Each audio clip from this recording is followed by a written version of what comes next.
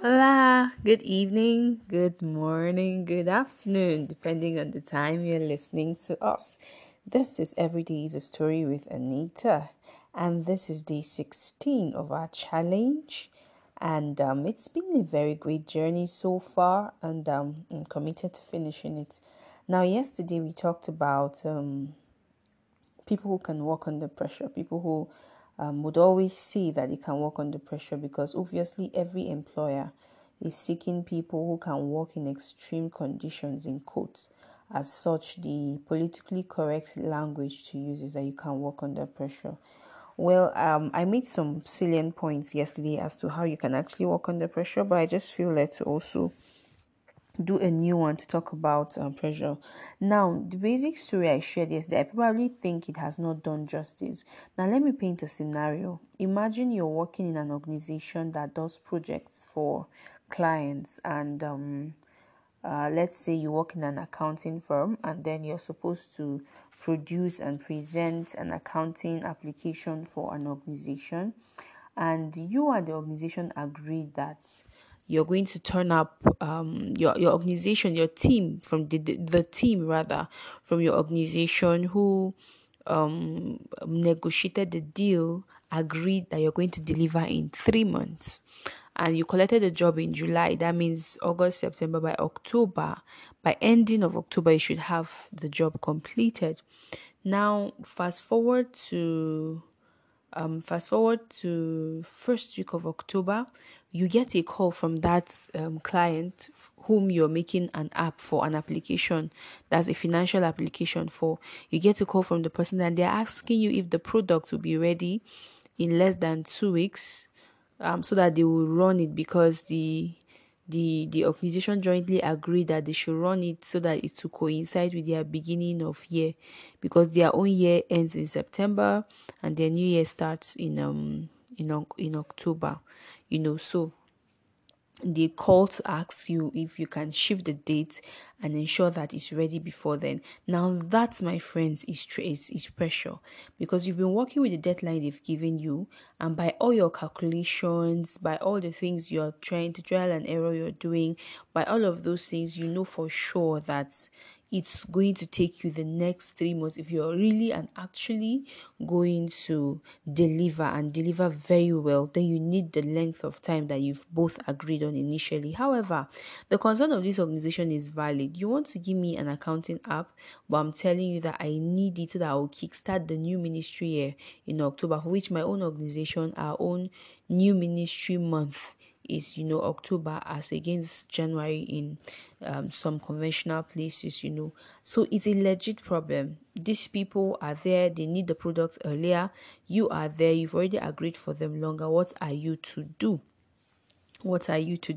Now, what you would do there, the strategy you will employ in that scenario is what will show if you can actually work under pressure. So let me just backtrack and say that most of the times we get these questions because some people actually don't write it on their CV, but they practice what to say if they are asked, do you work under pressure? Now, unfortunately, do you work under pressure is not a yes, no answer. If you actually can work under pressure, let's say you have you have 2 or 3 years experience in working elsewhere before you came to before coming to this new organization, and the organization who will pay you is asking you, do you work under pressure? The answer is not yes. Oh, yes, I work under pressure, or no, I don't work under pressure. The answer is a story that you will tell that will demonstrate your decision making skill. Please note that and get it very well. The answer to do you work well under pressure, friends, is not that you start reeling out your and say, yes, so I can work under pressure. I'm a very great person. No, I can work. No, that's not the answer. The answer is to tell a story or give an instance of a scenario where they were pressured yet you worked. Because you need to demonstrate rather than tell, you need to demonstrate and show them your decision making skills, the strength of it, and also your problem solving skills. So you look through and tell a story that sells you. At the end of the day, you can also even share what you do when you're stressed, because actually People who don't work under pressure give in to stress so easily.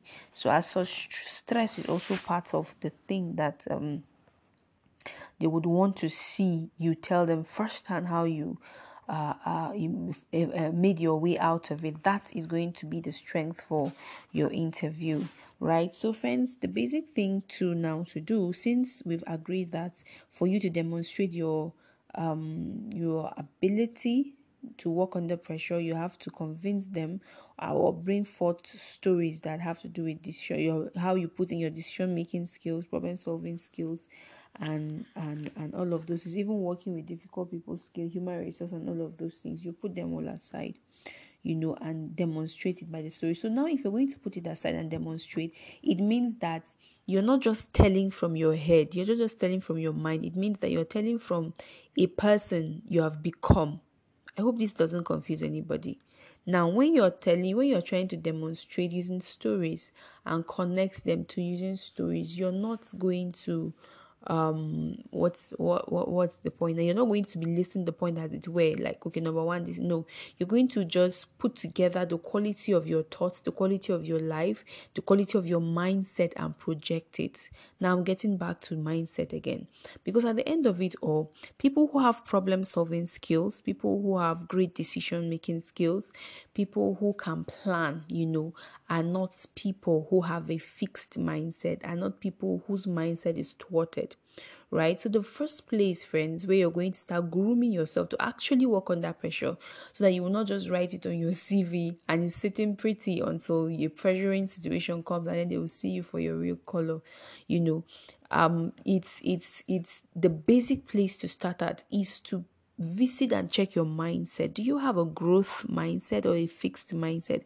A fixed mindset only looks at things one way, while a growth mindset person looks at things four different ways.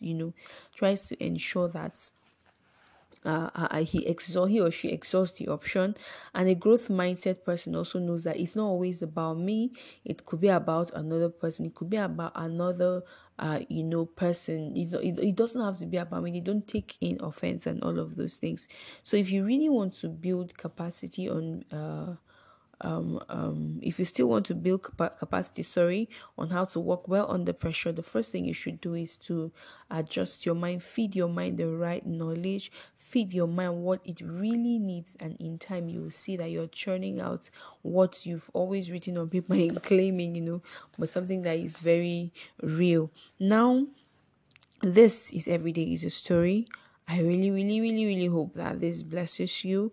This is the second and I believe the very last, that we'll take on working under pressure. But till I come your way tomorrow, this is Anita Ambi signing out. Ta-da!